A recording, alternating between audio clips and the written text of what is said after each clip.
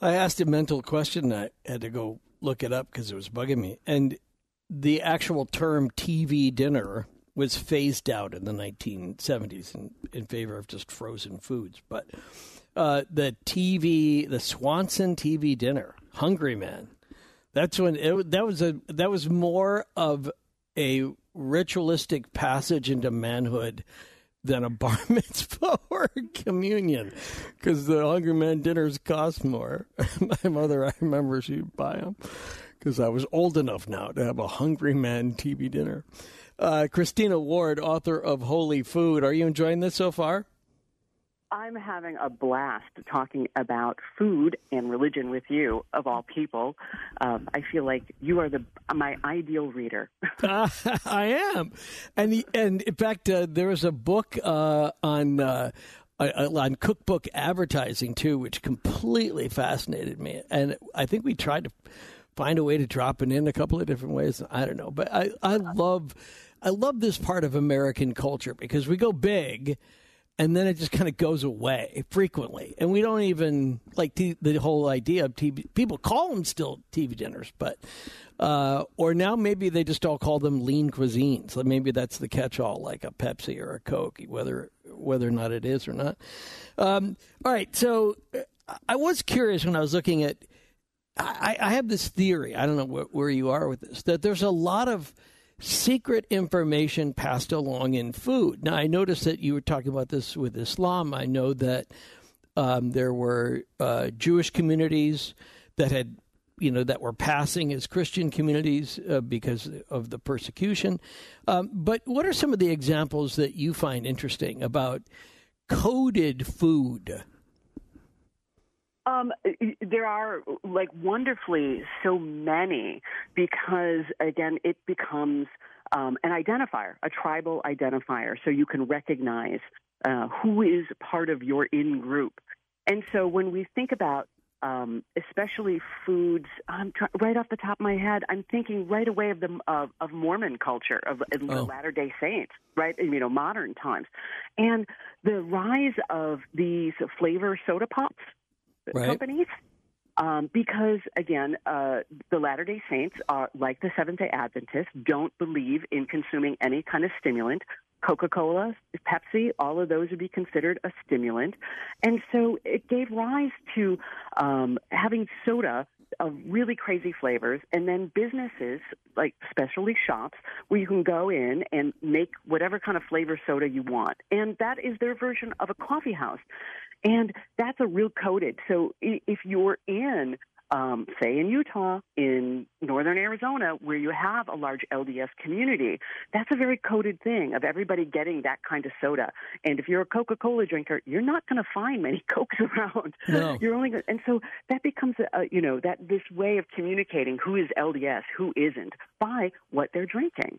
Yeah, I was reminded though of some of the early slave culture cuisine items from people that were attempting to maintain some kind of, without making it look like they weren't assimilated, without making it look like they were being rebellious, that they were maintaining some food cultures from their past, which now we kind of take for granted. I would think one of those would be like barbecue and things like that.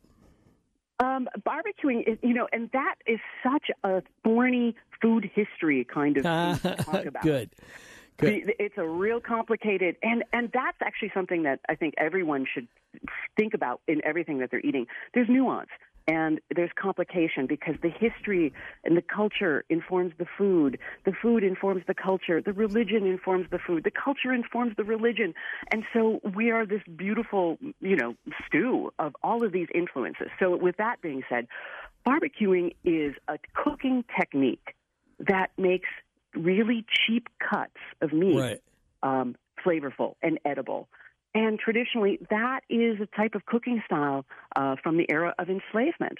That when people who were enslaved were given, only the scraps. And how do you make scraps delicious? Long and slow, and lots of acidity and sugar and spicing, and then you can make that edible. So there's a number of groups that embrace that cuisine as soul food.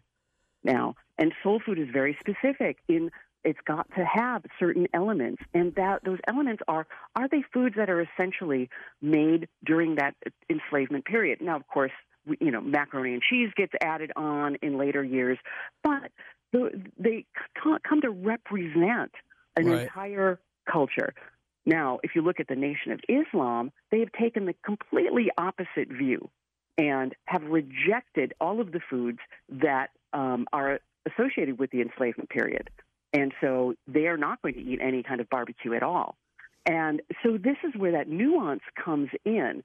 And then there's also current arguments of who gets to claim expertise in making barbecue. Do you have to come from that tradition? Can a northern guy claim to be a barbecue pitmaster expert? Some are, some do. And this is the beauty of being in America, because we take the food and then we take the religion and the spirituality and we take what we like and then we kind of mix it up and we make something new out of it. Yeah, it kind of reminds you a little bit of the Japanese, the sushi roll known as the California roll that has Philadelphia cream cheese in it. And right? There's a bunch of these different rolls that started in California, which are now so popular that they sell them in Japan. Some people resent that, and they go, that's not really sushi, or that's not really what we do. Don't eat that. And other people going, I don't care where it comes from. It tastes good. And that's such an American idea, too, is that we take everyone's culture. And so these sometimes, and you'll see these in food communities, in the food writing and chef culture, of people talking about authenticity. Right. And it's my opinion that if you're in America, if you're an American, it is very difficult to claim anything authentic unless you're an indigenous cook cooking, native indigenous foods. There is no authentic, real American cuisine. American cuisine is created and invented from all the wonderful inputs from everybody else, including religion. But I think it's fair to say that American food is frequently a watered-down version. It can be in many times because we take things that are easier, convenient in many times, and also we change up the ingredients. If something was made, say, back in Germany, I'm thinking of like Amana and what we think of as Amish and Mennonites. Those were all Protestant separatist groups that came over in the 1600s, and that food. They didn't have the same ingredients when they were in Germany that they had in the United States. And so they adjusted their recipes to make it close to what they were eating in their originating country. But it was different because you're using different ingredients. And again, that becomes all the way. I'm thinking also, if you look at, again, LDS, Mormon culture, with their idea, especially in 20th century, of missionaries. So they'd send the kids out, the missionaries, so all over the world, and the kids would bring home a recipe. And when you look at Mormon cookbooks in the 60s and 70s and 80s, you have these kind of oddball recipes, versions of a taco, of an empanada, that no one who is living in that originating region would recognize as a taco or an empanada. Right. That's one of the reasons why I used to love the Tamale Festival when I lived in Phoenix. I was getting my PhD, and it was so cool to go to the Tamale Festival. And you literally come home with like a bag of like 20 frozen. They were so good. But I think, if I'm wrong, correct me. But I mean, I thought the Amish began their migration here a long time ago. I mean, I think there was probably a big influx in the 1900s, but early 18th century, escaping persecution, that was kind of their thing. Like, as you said, this is a lot of groups that were just like, they were skedaddling because they couldn't get any peace where they were from. And then they kind of get frozen, right? I mean, the Amish, they don't, you're not going to see them going through Taco Bell. You're not going to see them, on a horse or something like that going through. I don't know. I'm in Wisconsin. You've never seen kids on Rumspringa, have you? Rumspringa is different, though. We all know Rumspringa is like, Amish for paws, so that's, yeah. But you know what I'm saying on the day-to-day, which is also interesting because it becomes a little time capsule for food.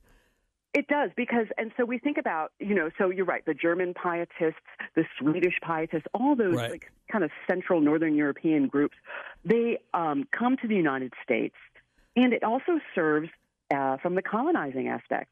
These groups are hardworking, and they're carving out a community in a frontier. And from the United States perspective, even 1700s, even when it was still an English colony, that is a great occupying force. It's a benevolent army, so to speak, that are taking up space and keeping the indigenous people subjected, because they're keeping them out from their traditional methods. But it also goes to say, as you said, it's frozen in time. If anyone's ever visited Amana in Iowa, the Amana colony was a really super restrictive German religious Protestant colony. And people may not recognize those beliefs today because it seems really quaint. Anybody who's gone to like Lancaster, Pennsylvania, or Central Ohio to visit some of the Amish shops, Mennonite shops, go to the Mennonite restaurants, buy those foods, they're seeing essentially that snapshot back in time, but at the same time, very American because they monetized it. Right. Selling you potato chips and jam, even Smucker's jelly had its origination in some of the Mennonite communities in Central Ohio. I didn't know that. And I've been to the Amish communities in Central Ohio, and I found them to be very crabby. It was very hard to have a conversation with them. They couldn't be less interested. I could live or die. They didn't give a damn. Because you're an outsider. Because I'm Auslander or whatever. Yeah. Yeah, exactly. You're Englisher. And this is part of how the United States has fostered this idea of religious extremism in many ways. Again, because of our First Amendment and because of our tax laws that allows religious organizations to earn an income. And for many groups, earning an income the best way was through a food business, whether that was a cookbook or canned goods or a restaurant. These were great ways to monetize some of their food practices and act also as an attractant for potential new converts. Yeah, they're not converting anybody with that crabby attitude. So. All right, so let me... if the food tastes good enough, they can be as crabby as they want. Maybe. So what about the Rosicrucians? Why does that pop up in the book? Well, the Rosicrucians... in the United States, it's a little different than how those stories originated in Europe.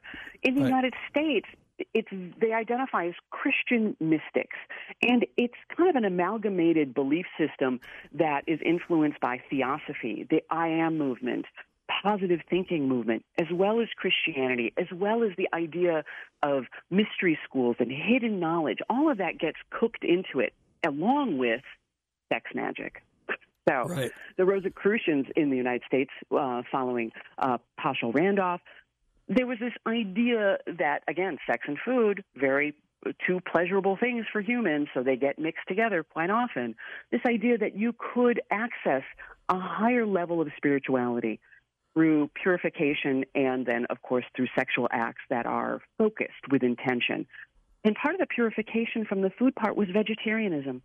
In the United States, the Rosicrucians are purely vegetarian because they just did not believe, as many early Christian sects did not, that they shouldn't eat meat. It was against the Bible. Well, and yet, I mean, the Bible is ambiguous on that in the sense of it saying, you have dominion, and then there's all sorts of why have food laws if you couldn't eat the food. But I understand what they're saying. But that's also pretty common, right? Because then you get into the whole Kellogg thing. Sure.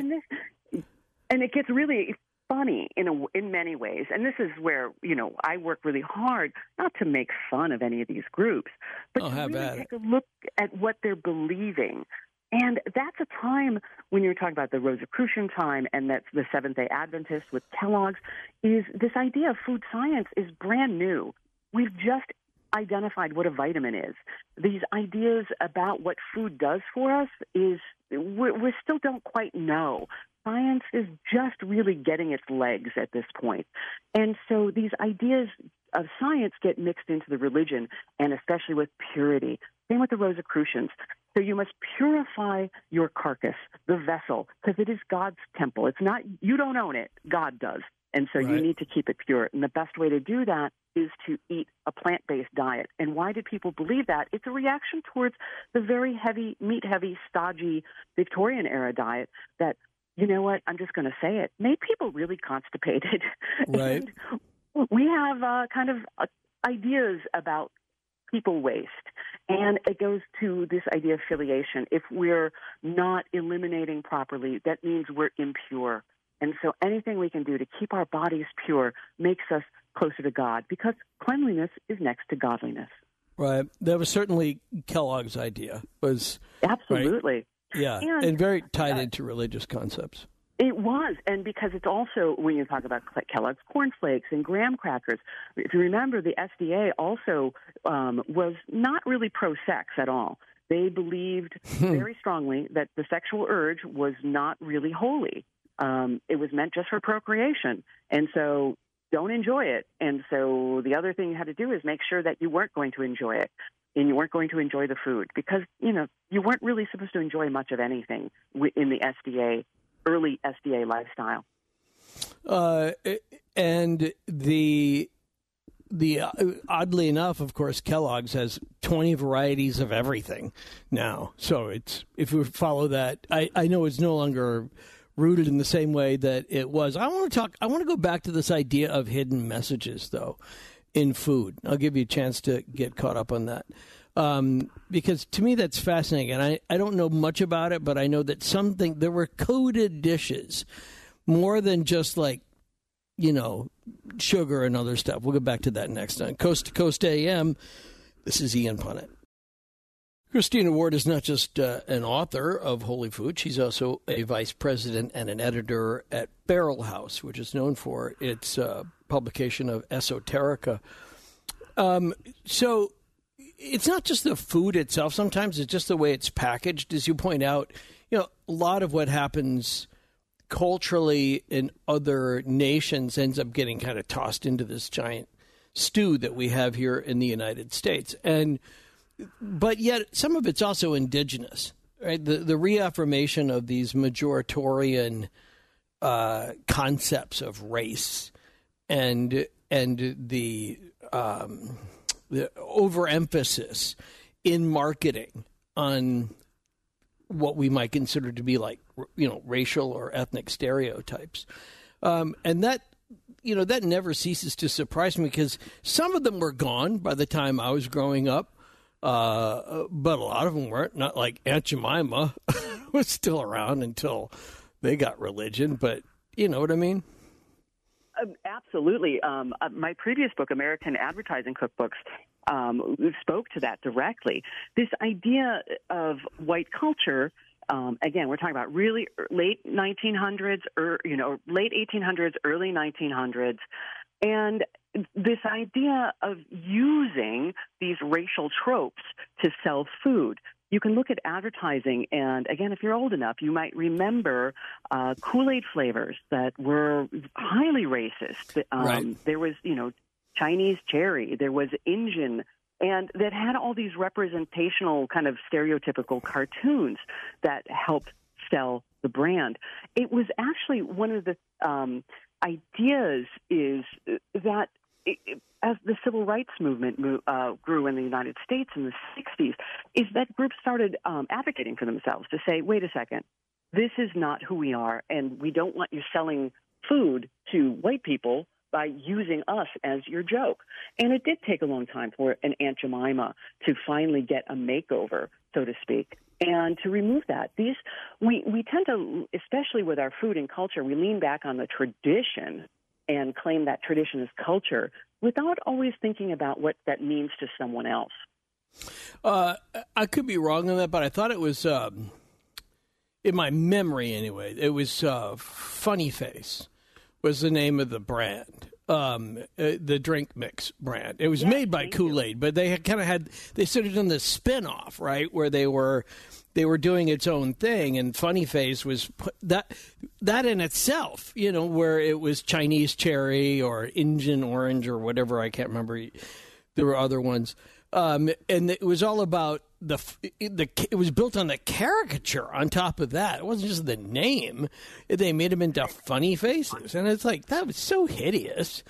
But I do think it blazed the trail eventually for the Village people. I could be wrong. I have not made that connection. That's something worth someone researching. Yeah, I don't think so.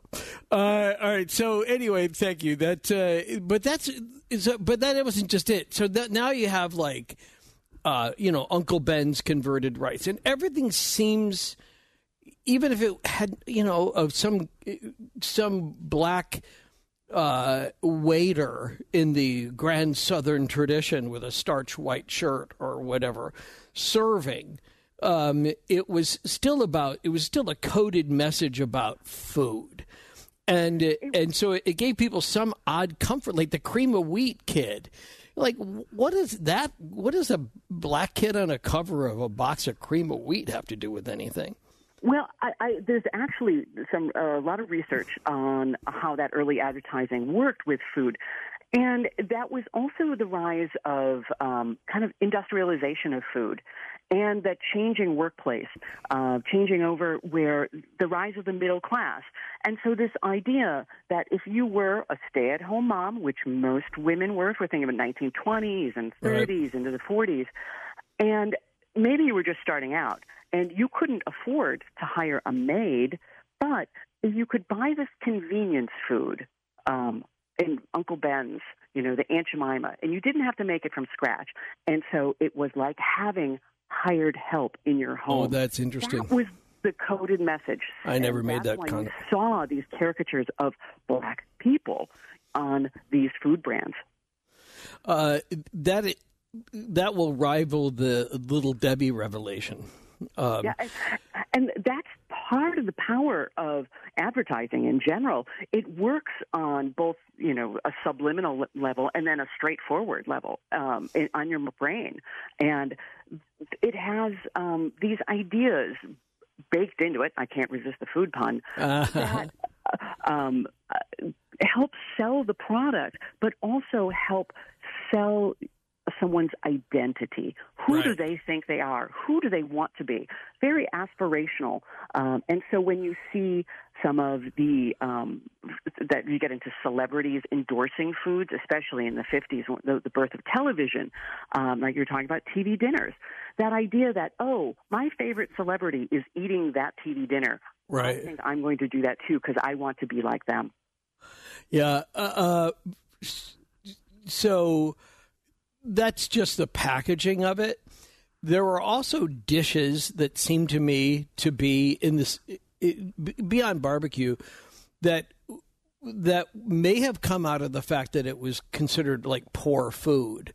Like you were in order to be poor, you had to eat that. That became mainstream culturalized, and then you get like really, I think you come from Wisconsin, so you know what I mean by head cheese and other stuff. And it's just a matter of like, well, we got to use up every little thing we have, and had nothing to do with, particularly with a coded message about race or anything like that. But it certainly did about status. I mean, you didn't eat head cheese unless you had to. Well, and what's interesting about that, yes, and every culture, head cheese, scrapple, Geta, for all my Cincinnati fans, right, friends? Yeah. Those are all just use it all up kind of dishes. And what we've seen is where it's moved from poor people's food to now it's been, quote unquote, elevated by chefs who are serving offal. And that means, guts and the stuff we normally, if we're middle class now, we're not going to eat kidneys and liver as much anymore. But now chefs are trying to reclaim it and elevate it and make it into something gourmet. And that's a cycle that we see in this coded food as well as the religious food. And I'm thinking, too, if we, from the period of enslavement, the idea of black-eyed peas. And what if they represent something to people? So even people who are long away from poverty in Black culture in America, on New Year's Day, you're going to eat Hoppin' John. You're going to eat black-eyed peas because it represents money, and because it's success, coins, and success, and so it's essentially is it religious? Not really, but it's kind of a superstitious, spiritual tradition, cultural belief that gets put into the food. Well, cultural religion is really half of what we're talking about, though, too. So, I mean, obviously, there's nothing in the Quran about a lot of practices that are maintained today, but they've become part of the culture. And so even people who no longer practice Islam practice cultural Islam or cultural Judaism, where they identify as Jews, but, really, other than the high holidays, they don't really pay any attention to it, or the occasional Shabbos or something. And that's, again, the beauty of America, because we don't live in a theocracy.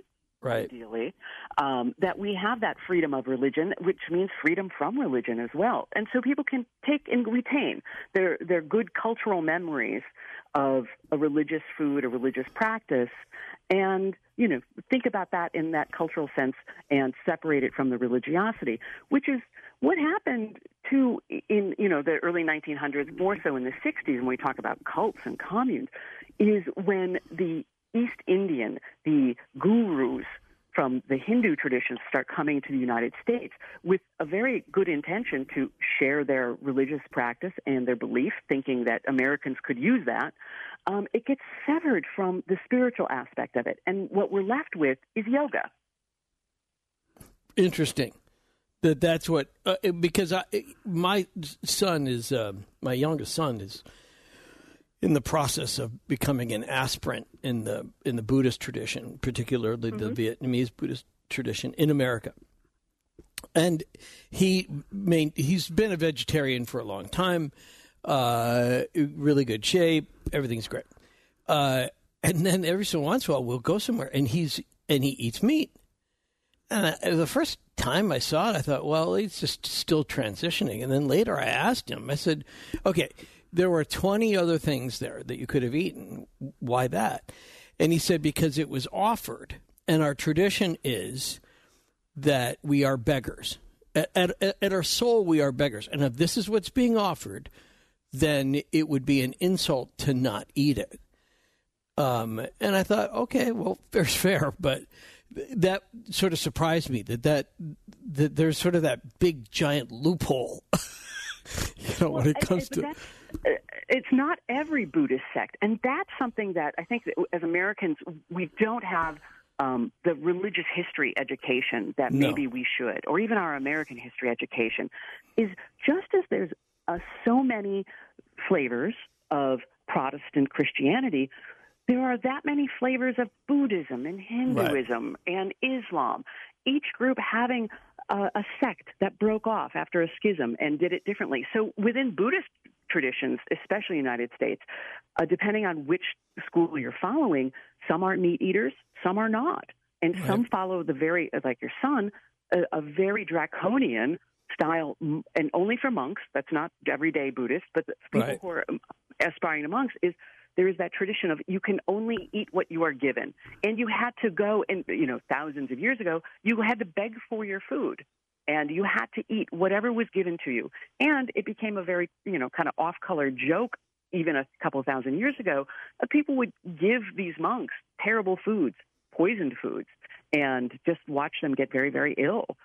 So, human nature works both ways. But, that... I'll have to warn him. So tell him to watch where he's begging for food. Right. But there's also, I laughed when you said he had a hamburger because there's an old joke left over from commune in kind of 1970s days, especially for the vegetarian communes, is if someone would go off commune, they'd often go somewhere to a diner and get the unholy cheeseburger. Because we're still Americans, and there was nothing like the allure of a cheeseburger. And after so many kind of gluten loaf and tofus, nothing hits the spot like a cheeseburger. Yeah, that's very interesting. So I love what you're doing and what you're researching. This isn't just I mean, some people might look at it and think, oh, that sounds really scholarly. It's just accurate, and you go into great detail, and that's what I love about it. That it's highly footnoted. It's not just it isn't just something that you collected off the internet, which too often is the case when it comes to something like this. So I interviewed people who were in groups, part of groups, survivors of groups, and so many books, so much research. It took me 5 years of active working on this. And again, like most working class people, still working my job. Right. But this idea, I wanted this book to be for you, for listeners, for general readers, for people who were interested or maybe think they're interested, but weren't really interested in reading all that academic stuff or getting lost in that very rigid academic language. Yeah, which is why it makes a great gift book, and especially for the foodie in your life or the holy foodie in your life. Some people get really touchy about it, which is interesting. They get really, they make this sort of, you insult my food, you insult me.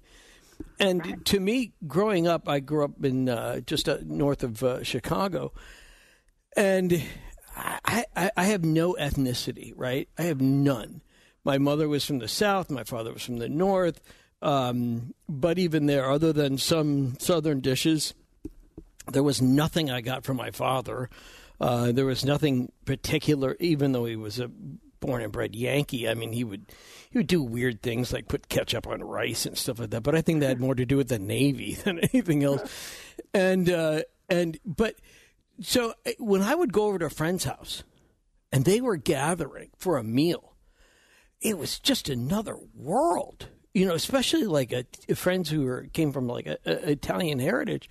They were they were using the bread to eat the sauce and other stuff that would have gotten me thrown off the table if I'd done that in my house. And all of these things had to be done in a particular order and whatever. And I think, the most ethnic food I have is Thanksgiving. That's the only time when that sort of that cuisine was sort of spoken about as that's our food or whatever. But that was it. And so I'm reading this book and I'm just like, and it sort of explains the background behind a lot of these practices, which I'm not even sure why if my friends know all of what goes in. And then you mentioned the communes. Is there another good example you can of an impact of a commune on our diet? Absolutely. Let me talk about, I'll bring up the farm commune, because it's a secular-ish commune. Right. Started by Stephen Gaskin in San Francisco, late 60s, early 70s. And it was a great example of what's called a drug church. They started by seeking God and seeking that personal connection with God. And that thought at the time, kind of following Timothy Leary, was if you take enough drugs, you will either see God or become God. Right. We know how that works out. It doesn't. Right. But the group itself, they moved from the San Francisco area to Middle Tennessee, a very rural area, and started the commune. At its peak, they had a couple thousand people. But in that, they were strict vegetarians, and it took them a while to figure out how to get enough protein, how not to get hepatitis, how not to, get very ill. And in that tenacious figuring it out, they have created some food brands that we would recognize today. So if you ever eat tofurkey, you can thank the farm commune for that. Funny. And that's where these groups really excelled when they were together, when they had it together and they weren't really, bad actors. They could move that food culture forward because they were super motivated by their beliefs to get it right and to get that food right for their believers. That is interesting at a time when Impossible meat, being sold by Burger King in an Impossible Whopper, or I just saw an advertisement the other day for some product that's it's plant-based, but it's supposed to be really delicious and taste like, I can't remember what it was, salami or something. And I think, that we have to make, if you're going to make a food like that, you have to make it familiar. You have to put it, you have to package it, you have to use a name, you have to do all these things. Otherwise, we don't really need new foods. Maybe we just have plenty of foods already. So there's nothing particularly sparkling about. But that's the American way, though, because they figure out a way to monetize it. I'm thinking there's some great foods that you're going to find in the grocery stores that have roots in both these cults and the communes. And we'll go back to the Seventh-day Adventists. Anybody who's eating Morning Star brand fake meats, really, that was born. That they did sell the company about 10 years ago-ish, but that was started by the Seventh-day Adventists. The Worthington brand of fake meat is still owned by the Seventh-day Adventists. So is the Loma Linda brand. Now, here's the one that tends to blow people's minds: is kettle potato chips. Okay, hang on to that, because that's a bigger conversation, and we'll roll the numbers here too, so you can join the conversation with Christina Ward. Holy food, next on Coast to Coast AM. This is Ian Punnett.